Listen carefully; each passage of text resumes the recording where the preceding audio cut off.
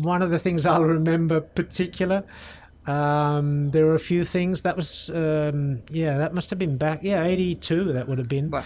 And I thought I got to the Vatican. That was as far south as I got, was the Vatican in Rome. It's pretty far. And I left my car outside with all my worldly possessions right outside the Vatican. And I thought, it'll be okay here, And sure enough, I was out for 2 hours or so, and I came back and my car was broken into and they'd taken everything.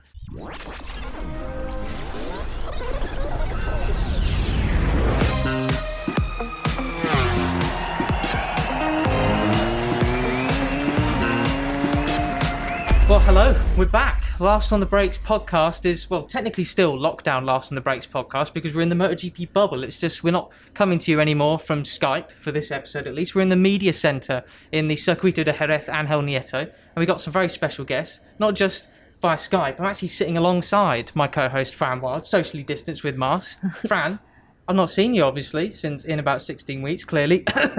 But how are you doing? You all right? Yeah, not doing too badly. Thank you very much. It is strange to be here. We were just saying beforehand, I think we're going to find it quite weird to relax now we're being filmed from so many angles. Yeah. Apologies if we don't manage it.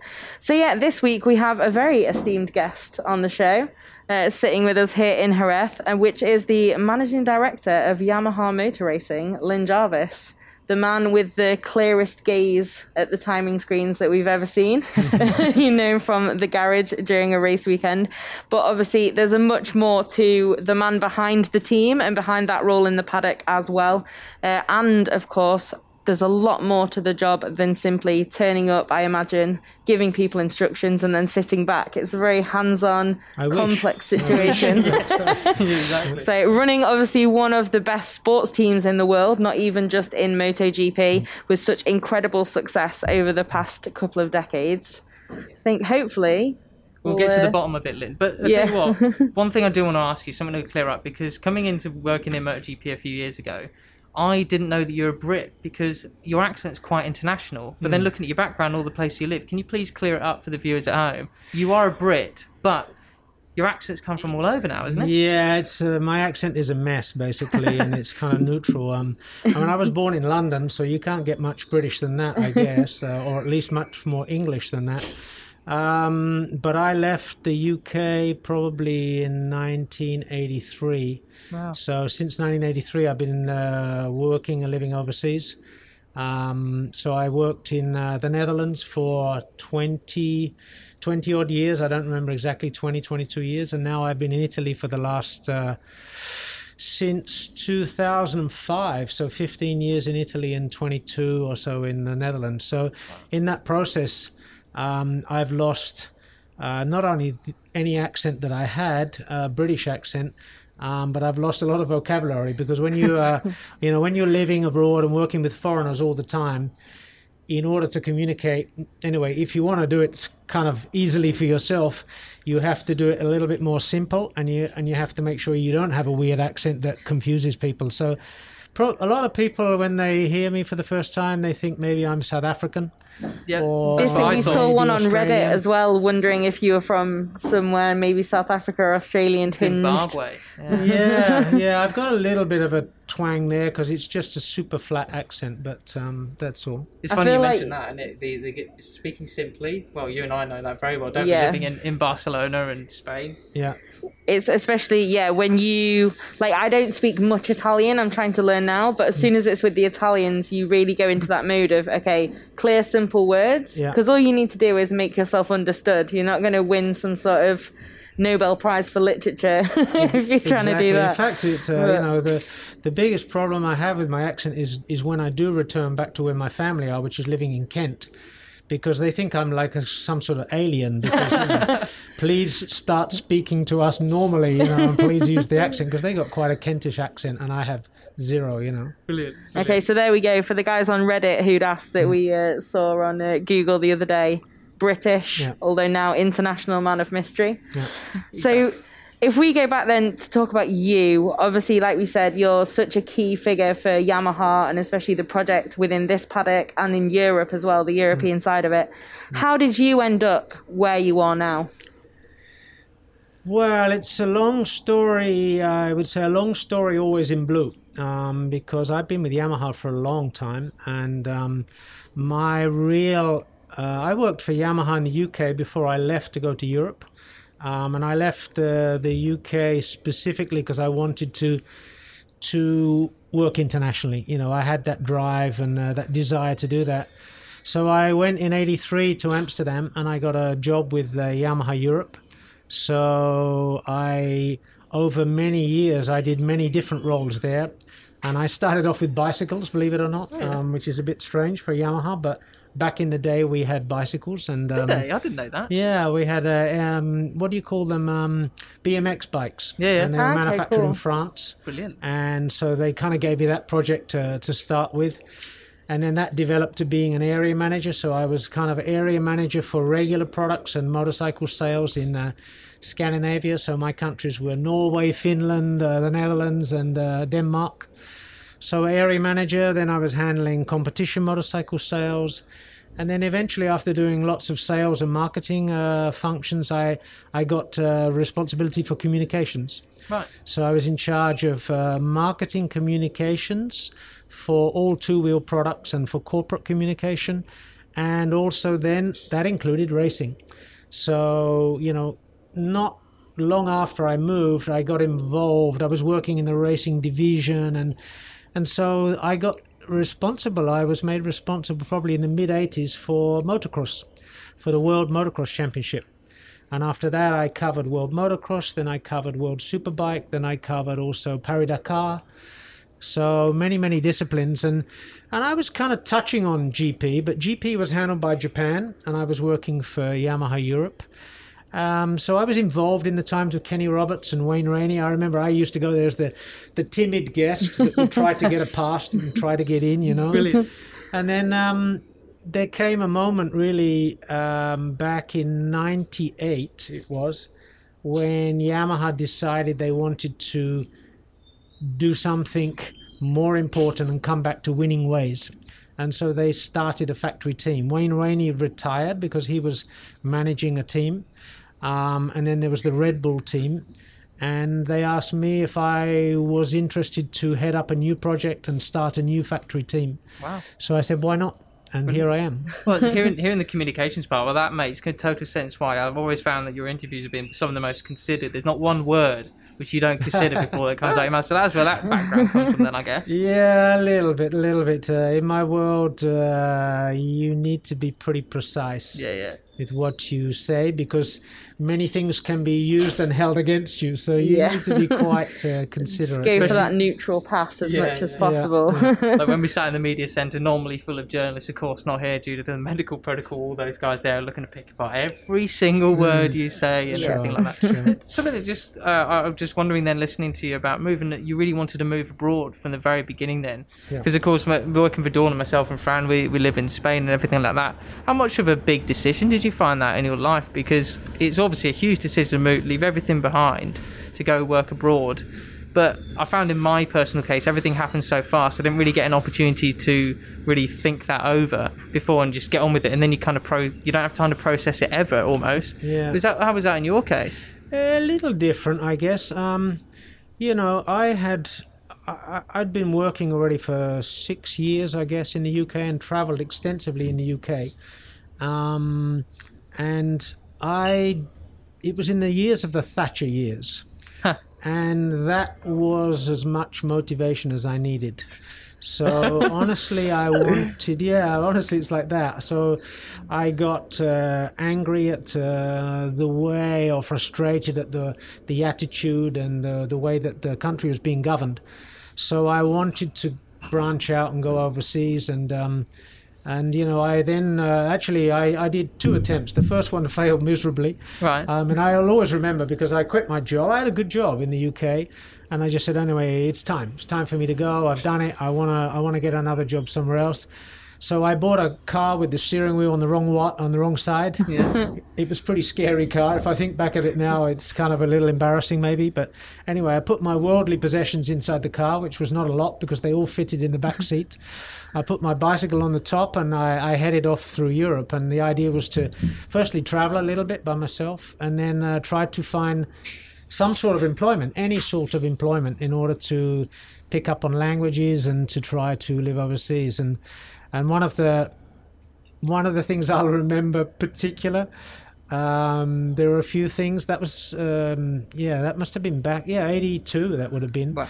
And I thought I got to the Vatican. That was as far south as I got, was the Vatican in Rome. It's pretty far. And I left my car outside with all my worldly possessions right outside the Vatican. No. And I thought, it'll be okay here, you know. And sure enough, I was out for 2 hours or so, and I came back and my car was broken into and they'd taken everything. So that was probably kind of the shocking low point. You parked in a place that you kind of thought you might be protected from up there, and it wasn't to be. And anyway, I continued, and I looked for jobs in Italy. I looked for jobs in France. Went through the motions, didn't work out, and I went back to the UK. And then I kind of picked up from there, and there's still the desire to go was still there. And I said, you know what? When I left the Yamaha UK, they called me from Amsterdam and they said, anyway, we're sorry to see you go. If you ever think of coming back, give us a call. So I did. I gave them a call. They invited me for an interview and I got the job. And that was the opportunity that I needed. And but, you know, if you hadn't made the first step, which failed, then I'd still probably be working in the UK doing something there. But I branched out and finally I got lucky and got the job. I feel slightly more normal now because that's basically what I did. Ah, yeah? Put all my stuff in the car, moved to Barcelona via Misano because I went to the race on the way. And just done with this. Bye, guys. I'm going to try and find something. Luckily, I didn't get robbed in the Vatican. But that's cool. That's you had a brush in though. I did, robbery type thing, didn't you? I did in Barcelona, sadly. But that wasn't at the same time though, so it's not technically part of the stressful movie. Can't imagine that. That's a extraordinary story though, actually. I didn't know about you. Of all the places to get robbed as well. Yeah, you know, so one place I thought I might be under supervision, but apparently not, so that's life. Well, so, okay, well that's pretty cool then. But what about your passion for bikes? Because it's all right saying, well, I've been with Yamaha forever, but especially in the UK... Yeah. It's something not countercultural, but it's certainly something a little bit more out of the ordinary for a lot of people to be interested in motorcycles and motorcycle racing. Maybe now it's like that, but back when I was young, I think it was a little bit more normal and a little bit more mainstream motorcycling, even from a young age. The Barry Sheen effect and that kind of... Barry Sheen, of course, was a big hero at that time, and I even had some contact with him. When I was working with Yamaha UK, I wasn't responsible at all. I was just a rookie, just a junior. But Barry was a Yamaha rider for the Akai Yamaha team at that time. But even in the UK, I was also running the motocross program and stuff like that. But my real roots came from my father. My father was involved in trials. And so I started riding a trials bike when I was 15 and started doing competition. And then when I was 18, I got this job in Yamaha UK, which was literally a job opening parts packages at the time. Really? You know, I was involved in the warranty claims department. You start from the very bottom. You're an there. amazing fairy tale example from literally just opening packages to the king of the whole project on this side of the world. It's quite a trajectory, that is. Yeah, anyway, if you do what you love doing and it's something you're passionate about, motivated, and you take the opportunities that come your way, then you can go quite far, I think, in life. Yeah, that's completely right. And so the trials thing, I mean, as slow as you can get on a bike, basically, the slower the better. As well, trust me. No, but I've seen all these photos from you over the years, all these different riding experiences. You've been to the ranch and things like that. Sure. Like, so you know, how did those trial skills help you out with, you know, learning all these other disciplines too? Because I guess you wouldn't bother going around Rossi's ranch on a flat track bike if you didn't think you were capable, or is that how you have been over the last couple of years? I don't know. What's weird is actually I ride more today than I did when I was young. Really? I think, and so I have in the garage at home a few bikes. I have a trials bike. I have 2 enduro bikes, motocross bike, track bike. So whenever I find the opportunity, and luckily working in this world, the opportunities do arise if you're there and you take them. So I like to ride. You know, I'm not particularly good, or I'm not particularly fast, but more or less capable whatever I do. You know, like this, I'm average at kind of just about. I feel like there's that everything. sweet spot where you're capable enough to enjoy it fully. And you're not out there trying to impress anyone or set any records, so but you're able to. I'm not trying to impress anybody except myself, and so even now I ride enduro motocross trials and on Mugello, Misano, and Silverstone wherever I can. So, what is your coolest riding experience that you've had then? Because I guess you've ridden with all the riders that you've had under your employment. That's weird to say, isn't it? Yeah, but my coolest riding experience would have been. Maybe it would have been even in the 90s, I guess. And when I was responsible for the promotion and marketing of Yamaha products for European-wise, we organized something called the Spirit of Adventure. And the Spirit of Adventure, we would take 70 customers, real customers of these big Super Tenere, it was called, and we would take 70 guys from many different countries. We take them and their bike to some exotic location, and we would organize a big adventure raid tour. Wow. And I was fortunate to be responsible for that whole project. So I rode through the Australian outback with 69 other crazy Europeans.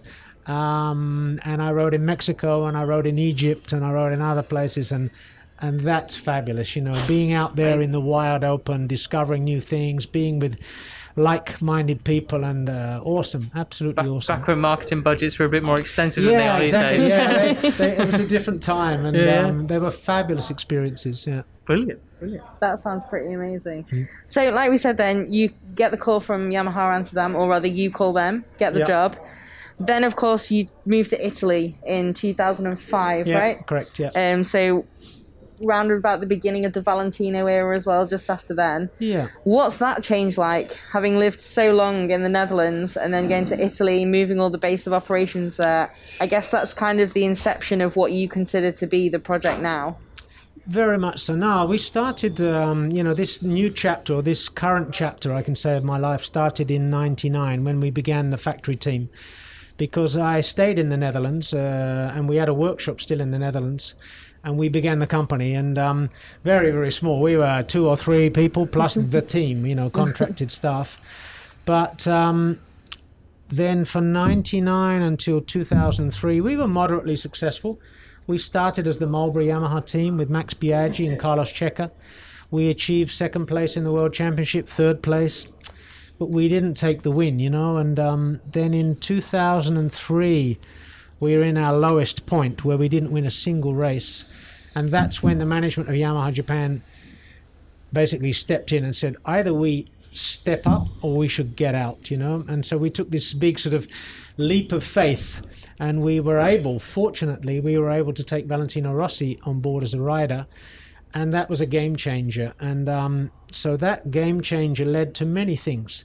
And one of the things it led to was step by step, we've been moving our operations out of the Netherlands into Italy, because Italy is the first or second center of racing, because many suppliers are there, manpower is there, passion is there, manufacturers are there. So it was logic to be based much more in Southern Europe than it was to be based in the Netherlands.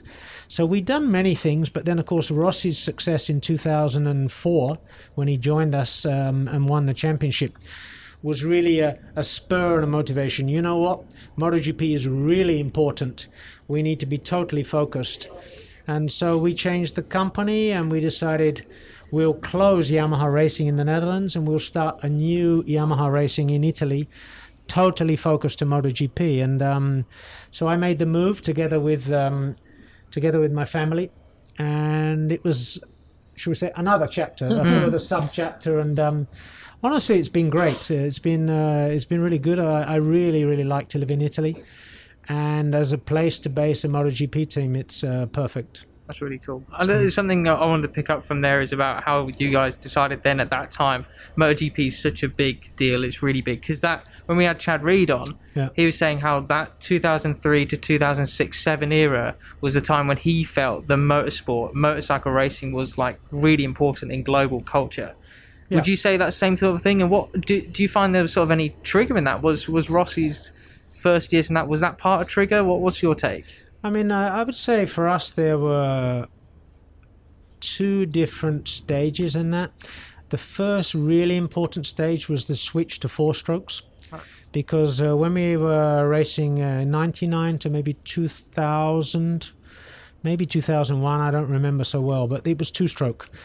And that was great. Racing was great. It was exciting, but no relevance to the business.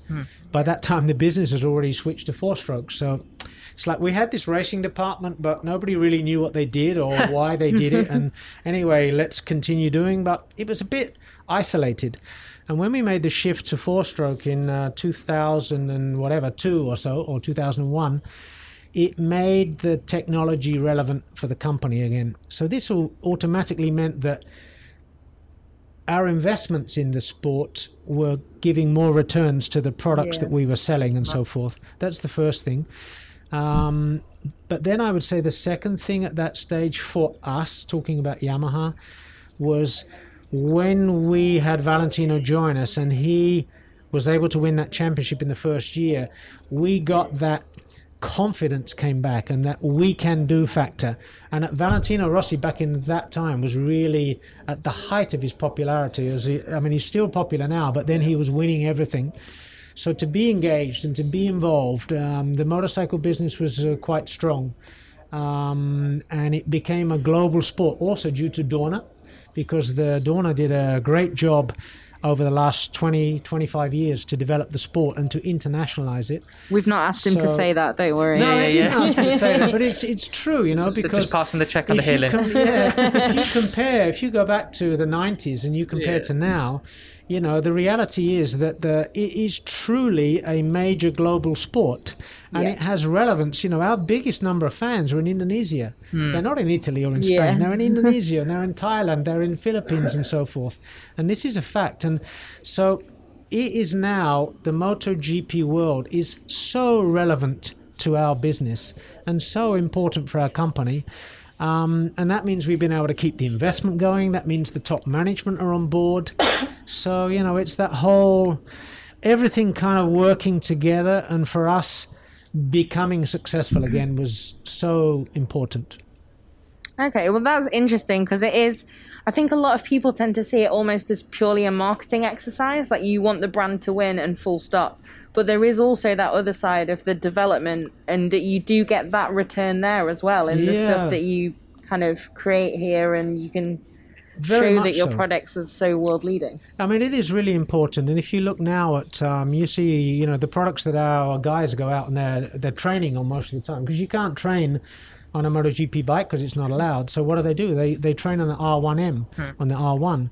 And the R1 is a very similar technology to what we're using here in terms of the layout of the engine is almost the same. The chassis development is benefiting from that. The electronics are developing from that.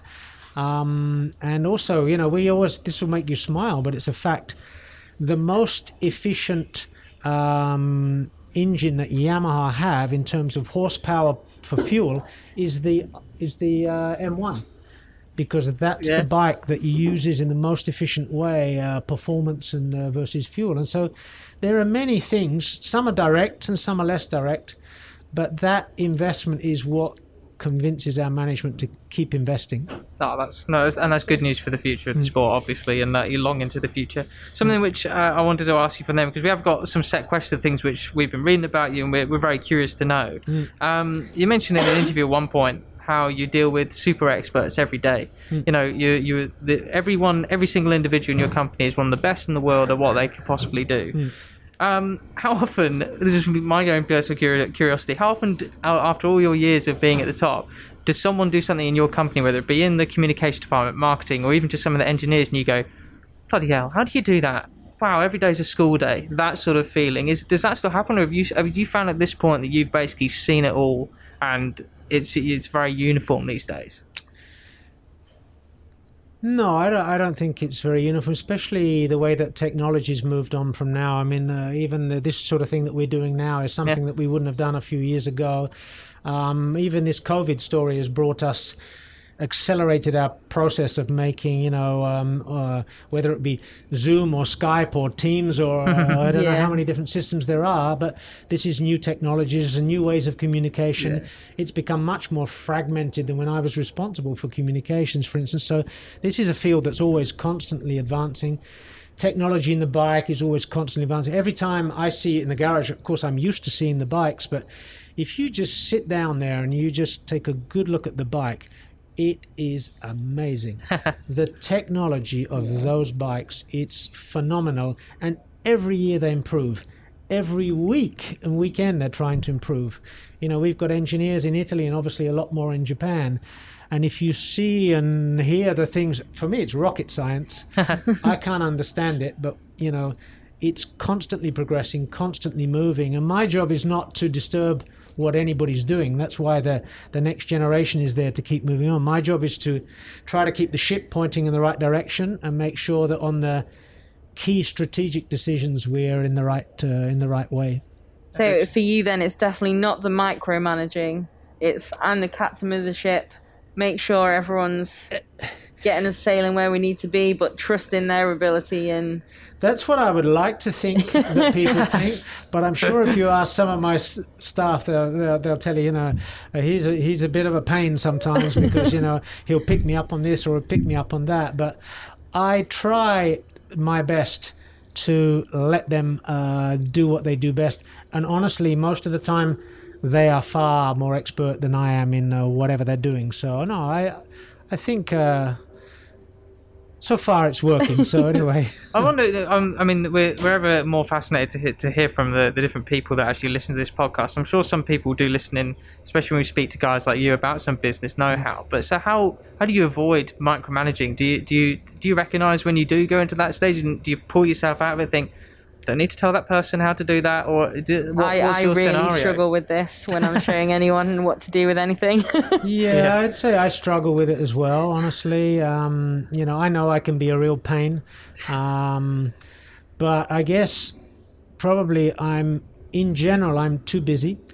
So I'm too busy to get over-engaged or over-involved in too many things, because this is kind of interesting and not interesting, but I had a major burnout. So I had a real burnout, a bad one, and I remained affected for 7 years by that. Crikey. And that was a burnout that was basically caused by spinning too many plates. So I got chronic fatigue syndrome, and that was back in 98. Wow. And I didn't get rid of it until 2004 or 5. Probably when you needed then the most energy to deal with what was happening at the team, right? Or something like that? Yeah, actually, yes. And so, I know how I got it, because, I was one of these crazy guys that I was responsible for motorcycle communication, corporate communication, racing, this, that, every project. So I was running around in the office all the time, working from early in the morning to late at night, spinning plates. But I was also younger then, so I was into sport. So even on a Sunday, I would be working in the office, but in order to do my training, I would run from my house 10 kilometers to the office, work all day Sunday, and then I would run back again. So I got in my 20K or whatever. And wow. And finally, I always remember my wife told me, she said, anyway, you if you keep going like this, you're going to, you can't manage this, you're going to get sick. And no, it's okay, I can do it. But I crashed big time, wow. Really big time. And I ended up, as I said, with this CFS, as it was called. And I'm very lucky because I was one of the very few that get cured of it. But it took me 7 years. And so since then, I am aware of where my limit is. And so there's certain things when I say, you know what, it's okay. I've done my maximum, basta. Because it's very easy in this world. It's a non-stop world we're living in. Easy. And it's very easy to make that mistake. And so I'm always warning people, take a rest, or, don't do too much, or, do your max, but then just pay attention, because I made the mistake myself.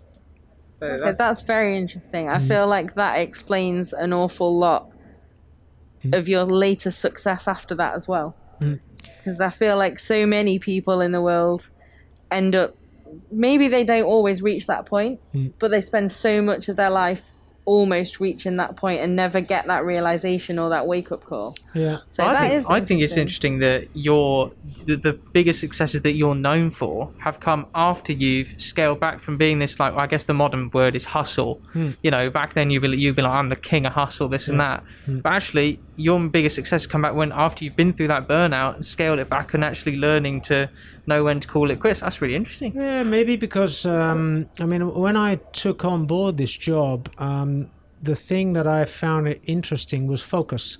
It gave me a chance to focus. So instead of running around spinning 7 or 8 plates, I'd have a big one. It would be a little bit delicate, but it was one project, and I could see the result. So whatever I did on that project, good or bad, you could see your results straight away.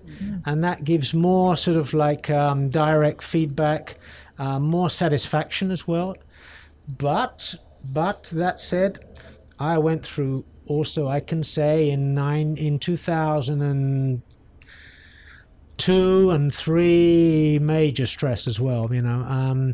Yeah, I was fortunate, I think, and I always joking with Max himself about this, but I worked with Max Biaggi for 4 years, and after working with Max for 4 years, my conclusion was, well, if you can survive that, you can survive anything. So you know, that's a quote we just have to make clickbait from. It's a baptism of fire, you know, and now I have a good relationship with Max, and now he's a family man, you know, he's a father, he has his kids and everything, so it's different now, but there's a lot of stress goes into this job as well, honestly, and so you have to stay calm. That's very interesting. So, okay, we'll move more onto the racing then. We've just had that insight on Max. We won't push too far into the details of what exactly he put you through. I can imagine the number one thing that a lot of fans will want to ask you about is the obvious Rossi Lorenzo. We don't want to know, oh, what dirt can you tell us on that? Now it's so much later. But more, what is that experience like for you being in control of that project when you have the brilliance of knowing you have possibly the 2 best or 2 of the best on the grid, and you also have to balance them together at the same time? How do you deal with that, with the personalities, and how hard it is when you're fighting yourselves for the same goal? With delicacy, diplomacy, and difficulty is probably the 3 Ds I can say. It's the most, I would say, probably it's been the most rewarding time because, you know, when they were together, we won 3 Triple Crowns, I think, and we won 4 championships with Vale, then 3 with Jorge, of which part of that time they were together. So I think we had 4 championships when they were together in the team.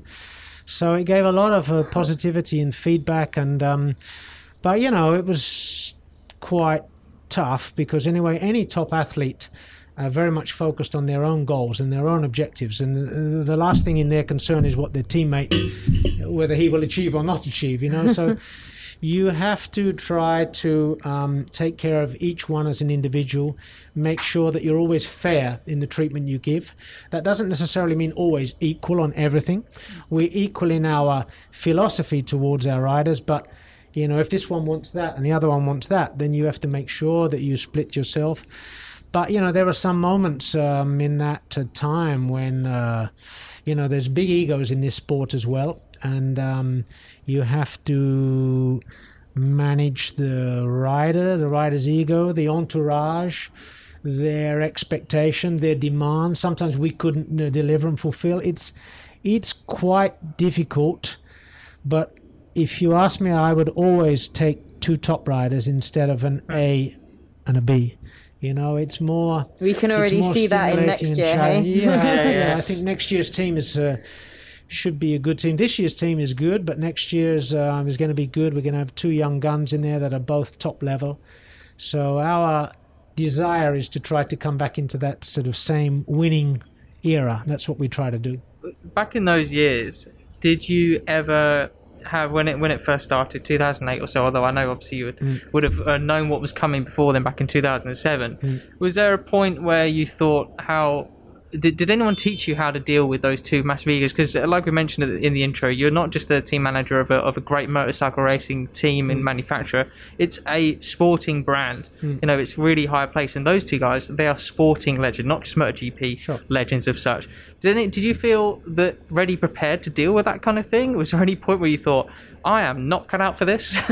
You know, what was your reaction there? Yeah, no, it's something you grow into. And of course, being involved in various disciplines of motoring sport over the year, I came across a lot of characters, and I've had a lot of difficult jobs to do. You know, hiring is always the easiest, firing is always the most difficult. I've hired a lot of interesting and great riders. I've also fired a lot of interesting and great riders. So that whole process, you know, if you ask me what prepared me for that period, I would say all the 25 years leading up to it. Dealing with amateur riders and junior riders, and then this type of rider, and you know, multinational people, and you'll still always be surprised. You know, there's always a surprise around the corner, but it's something you kind of grow into. And these days, I have to say, while I'm still surprised frequently, at the same time, I'm accustomed to it, so you know, I'm used to it. I'm waiting for something unexpected to happen, and I don't panic.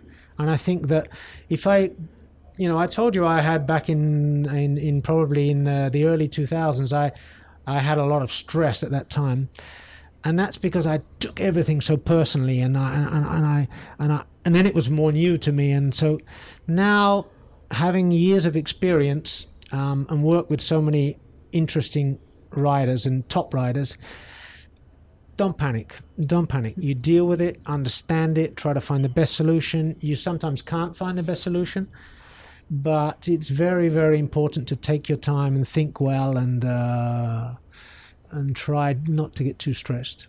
That's interesting. With Zen's have been quite a long key topic on these podcasts, hasn't it? Really? I've had a fairly stressful hour and a half before this, and I can genuinely feel myself just going, "No, we're okay." We've been talking with a few people, isn't it? It's been the case, right? Yeah, it's a really seems to be very much top advice from some of the most successful in this paddock. So I would definitely say it's worth listening to. Yeah. So talking about then riders that you've had already, obviously now you have. Well, first you had back again Valentino and Jorge, then Maverick joined the team, and then next year we're getting the Fabio Maverick super lineup of the young guns, like you said. What do you look for in those riders? Obviously, Fabio especially is a really interesting case, from extreme hype to some struggles, and then to the incredible job that he's done so far in the Premier Class. What interests you about a rider? How involved are you in that process? Is it people coming to you with it, or is it you picking them out and saying, no, I want this guy on my bike? Yeah, it's not, I'm not a genius at picking out young riders, I mean, I'm not somebody that can spot a kid at 13 and coming through, I would say there, if you talk about some people that are particularly good at that, maybe Alberto Puig is a good example of somebody that is technically sharp because he was an ex-rider and he's brought up some young riders, successful ones and so forth. That's not my forte. That's not my skill. No, what I look for, we tend to look at the kind of the stage just before MotoGP. So we're talking about Moto2 level, and then in the early stage of MotoGP. Obviously talented riders, fast riders, motivated riders, passionate riders. I mean, there are many, but the number that become to world champion is very, very few. And, Jorge was one of the good ones in that sense because, he was, when he was in that 250 class, as it was back in the day, then we signed him early because we could see it. He had that burning passion, desire to win. And that's, a lot of riders are very talented, a lot are very, very good, but few have that, plus alpha, that extra touch. And so really you look for that. I think that's what you're really looking for. And how do you quantify it? How do you identify it? It's difficult to say, but you can feel it, you can sense it. And I think in, the case of Maverick, I think he's got a great potential. If he can keep himself consistent and positive. He's sometimes erratic, but very, very skilled, and you need to keep him in his zone. And if you can keep him in his sweet spot, he's got the capacity to win a world championship for sure. Maybe more than one as well. Okay. In the case of Fabio, as you said, he's had an interesting career up until now. Incredible success early on. Then he'd been through some rough times, and then he came into MotoGP by surprise. It surprised us as well. We supported the choice of the team. It was their decision to bring him in. But we said, yeah, why not? Nothing to lose. Let's give him a ride. I mean, he showed his talent back in the day. I remember meeting his earlier manager when he was probably 15 or 16, So we were busy with that. But he came in last year, and you could see that it all clicked. Yeah. And you need many, many things to be aligned in order to win the World Championship. And Mark is in that situation now. He's in his sweet spot. He's perhaps the only guy that can really ride the Honda and extract the best performance out of it. He's incredibly fit and talented. He's incredibly motivated. And he's got all of his stars aligned for this period for him. But everything comes to an end. And our mission is to accelerate the change. The next ones to come into that zone and start to win again. And I believe that our two guys that we've taken on board, they have that potential. So. Can I ask you then, coming into the world of 2020 and obviously out of the lockdown and COVID situation we just had, we spoke a bit at the beginning how communications, marketing, it's just showing the world how important it still is, and it's even more important now than maybe ever before. Does the marketability of a rider, not just their result sheet, but how well you can place them in social media, video, specific content, this and that, and your broader marketing campaigns, does that ever come into it for a factory boss, or is that more something which you would leave to independent team riders? Is that something you're thinking about going forward? I would say, honestly speaking, is it important to us? Yes. Is it decisive in making a decision? No. So for us, it's all about performance, and it's all about speed, and it's all about whether they can achieve the goal. Then in that process, if they are also good at social media, it's better. If they are less good at social media, then we'll try our best to educate them. We have 5 people in our marketing communication team, so we take personal care of them. If we see they have weak spots, we'll try to improve them. Luckily, many of these young kids, they've grown up with social media now, and they're certainly more expert than I am, and a lot of them are pretty advanced in it, and they express their characters through their social media as well, and I think that's important, and I think that's one of the beauties of motorcycling is. Maybe in some other worlds, and Formula One was a little bit like that some years ago. It's getting better, but people are a little bit too much cloned, and not showing their individual characters. And I think that's one of the beauties of MotoGP is you see the athlete expressing himself, whether it be on the bike or whether it be in the social media or in the press conference. I mean, if you talk of characters, Valentino and Jorge are 2 great examples. Yeah. Poles apart, Valentino incredibly engaging with any public that he's with, entertaining on the bike. He was the one that brought fun into MotoGP back in the day. And then there's Jorge, who's the metronome, who's incredibly good with his performance on the bike. Also very active in the social media, but never afraid to say exactly what he thinks. But you enjoyed that a few times. Result on the short term, and that's. At the end of the day, that's good. It's a handful to deal with, but it's good because people should express themselves. I think it's important. We had Maverick on this show during the lockdown, and we very much enjoyed how he seemed. Again, another one hit by the Zen bug. It seems in 2020. Yeah, seemed very chilled out and very open, and it was just a really nice conversation. Yeah, but I can imagine also for a rider, they have to answer such similar questions so many times and in a row for different outlets or to go to different places.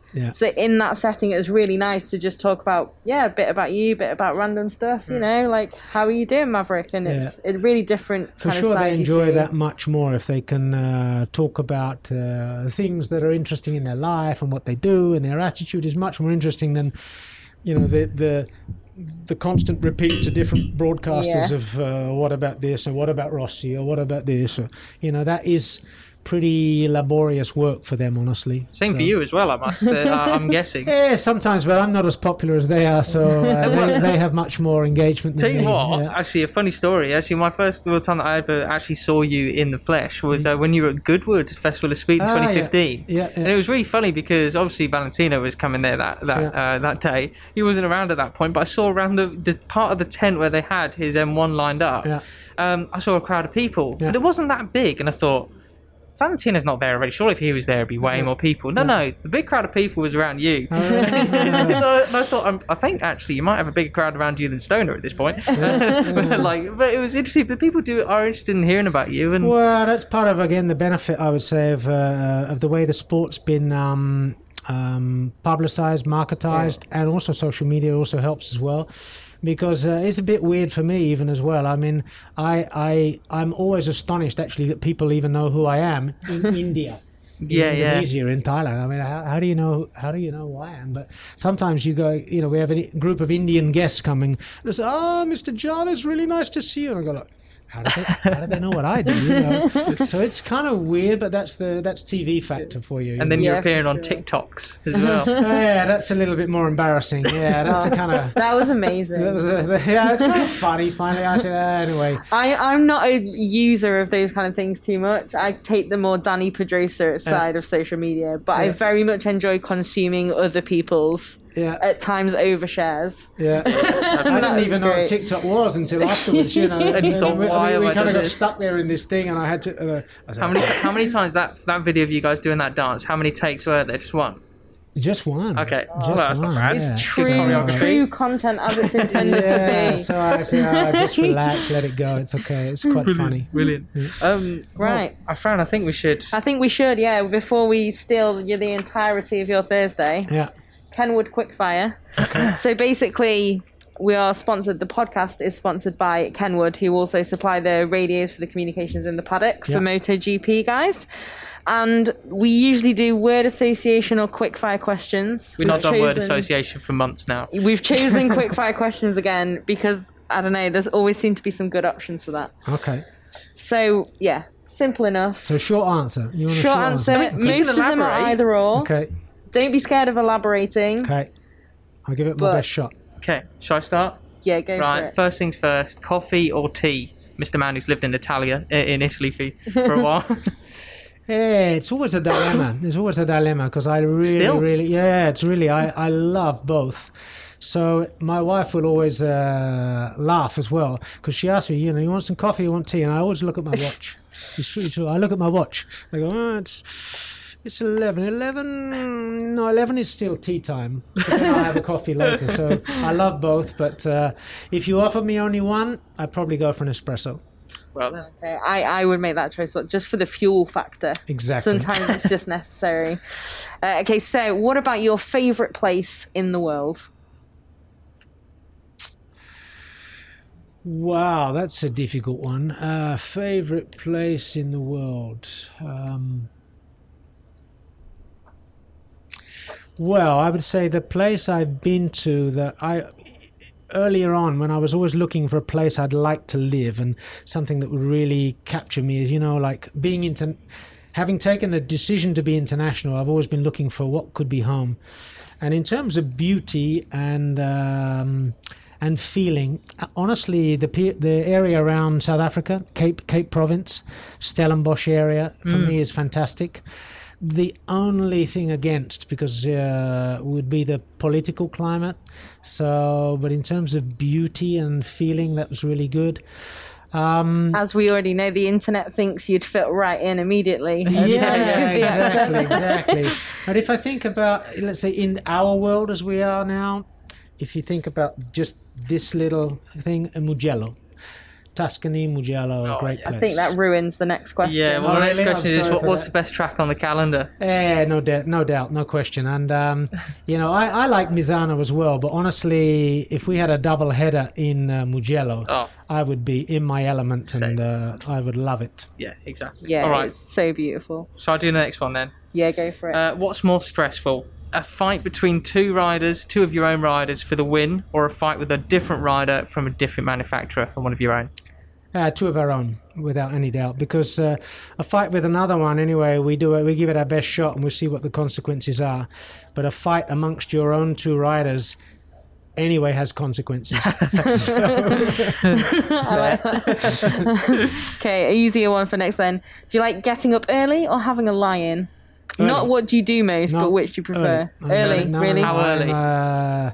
It depends. I'm kind of also well known for sending emails at 5 in the morning and 4:30 and so forth. So checks off never working for Yamaha. Yeah, I don't do it by choice, but I can't lay in.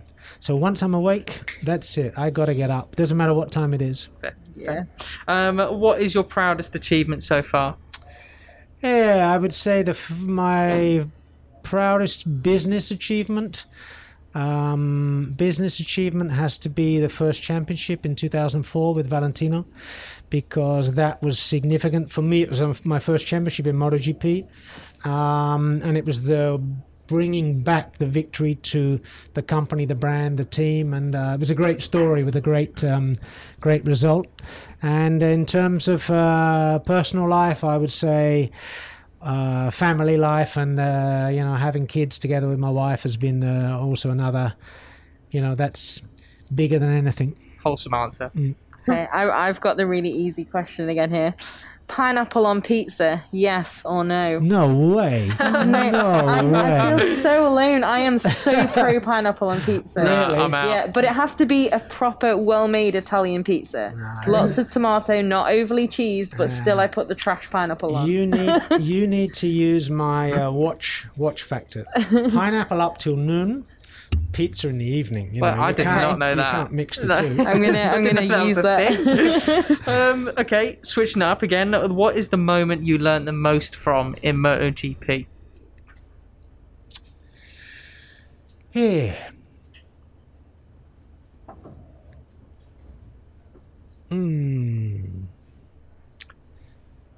I can't say there was a single moment. I would say it's just an accumulation of how to manage and resolve a number of problems over a period of time, because there's not one single moment. I can't say that. I think everything you learn in life, it's a process, and it's an accumulation. What prepared you for this? The 20 or 30 years before you got there, and that's what it is. Nice. Okay, that's cool. What about if you weren't here in MotoGP, nothing to do with bikes, what do you think you would be doing?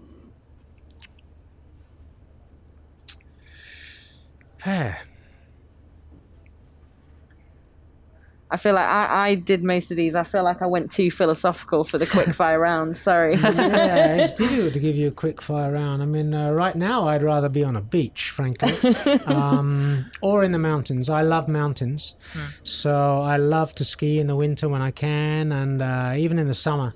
So if you weren't here in this paddock right now, where would you rather be with this kind of summer thing? I'd rather be on the top of a mountain. Okay. Nice. What about in career? Was there anything else that tempted you earlier? Yeah, there've been some different things. But, I love what I'm doing. And so I've definitely sounded out some ideas and some opportunities along the way. But you'd have to be hard pushed to find a better job than the one I've got, so it's okay. He's got blue blood. Great quote. Yeah, absolutely. Okay, so a couple more then. What is one place in the world that you would really like to visit that you haven't yet? Would really like to and haven't yet. Yeah, it's a bit of a strange one maybe, but I would say, and I don't know why I say it, but India. Yeah? You're not been to India yet? I've never been to India. Wow. I love Indian food. Don't all Brits? I've heard that it's a very difficult place to visit as well. I've heard that you're confronted with many, many things, but I think it's something that's so completely different to anything I've ever done. I think one time I must go to India, and there's no other place that I really think that. I mean, I've been very fortunate to travel extensively, not only with this job, but also I've been to Paris-Dakar 2 times, 3 times, all through the Sahara Desert. I've been to Australia, and I've been many places, been fortunate. So I don't really think there's another place that really is a burning desire, but India is some fascination that one day I should go and take a look. Nice. Okay, that's cool. So finally then, what's the best piece of advice you can give anyone who's listening now? Yeah, I would say the best piece of advice I could give is, anyway, you should follow as much as you can, because it's not easy for everybody all of the time, but follow what you enjoy to do. Because if you enjoy doing something and you commit enough time to it and you try to go deeper and learn from it, you can probably master it and you can probably become successful.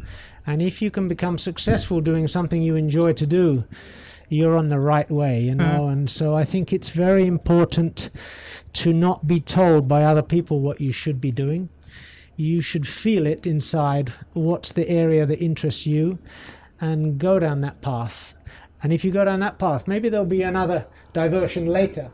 But you've got to at least follow the path of where you think you should be going. But work hard, because nothing comes for nothing. Brilliant. Well, what a great end to the Kenwood Quickfire that was. Yeah. Coming from a man who started from the very, very bottom that you possibly could at Yamaha, open up the parts boxes to the very top. Thank you very much for joining us, Lin. Really appreciate it. Thank you so much. We'll do a quick outro, shall we? Well, keep in touch with us. Use the hashtag MotoGP Podcast on Twitter. Let us know who you want to see on the podcast over the coming weeks, because we'll still be producing them from the track, won't we? Skype's still an option. Lin, we'll have to get you back at some point, because I feel like there's plenty more stories that you can still tell us. Call me back after we win the championship. I don't know when it will be. I hope it will be sooner rather than later. But then it will be a pleasure to come back. Excellent. Perfect. Well, brilliant. See you next week. Well, in a couple of weeks. Whenever we'll see you guys. But we will be back, rest assured. And we normally give people things to look at on the old YouTube after an episode. I would say this week, just look for some Yamaha highlights. You've got the first Rossi win in Welcome. There's some amazing races with Lorenzo as well. His first win was a bit of a history maker for you guys with him. The Silverstone 2013 duel against Marquez, that was also amazing. That dramatic day in Valencia where it was both of them going for the crown. Yeah.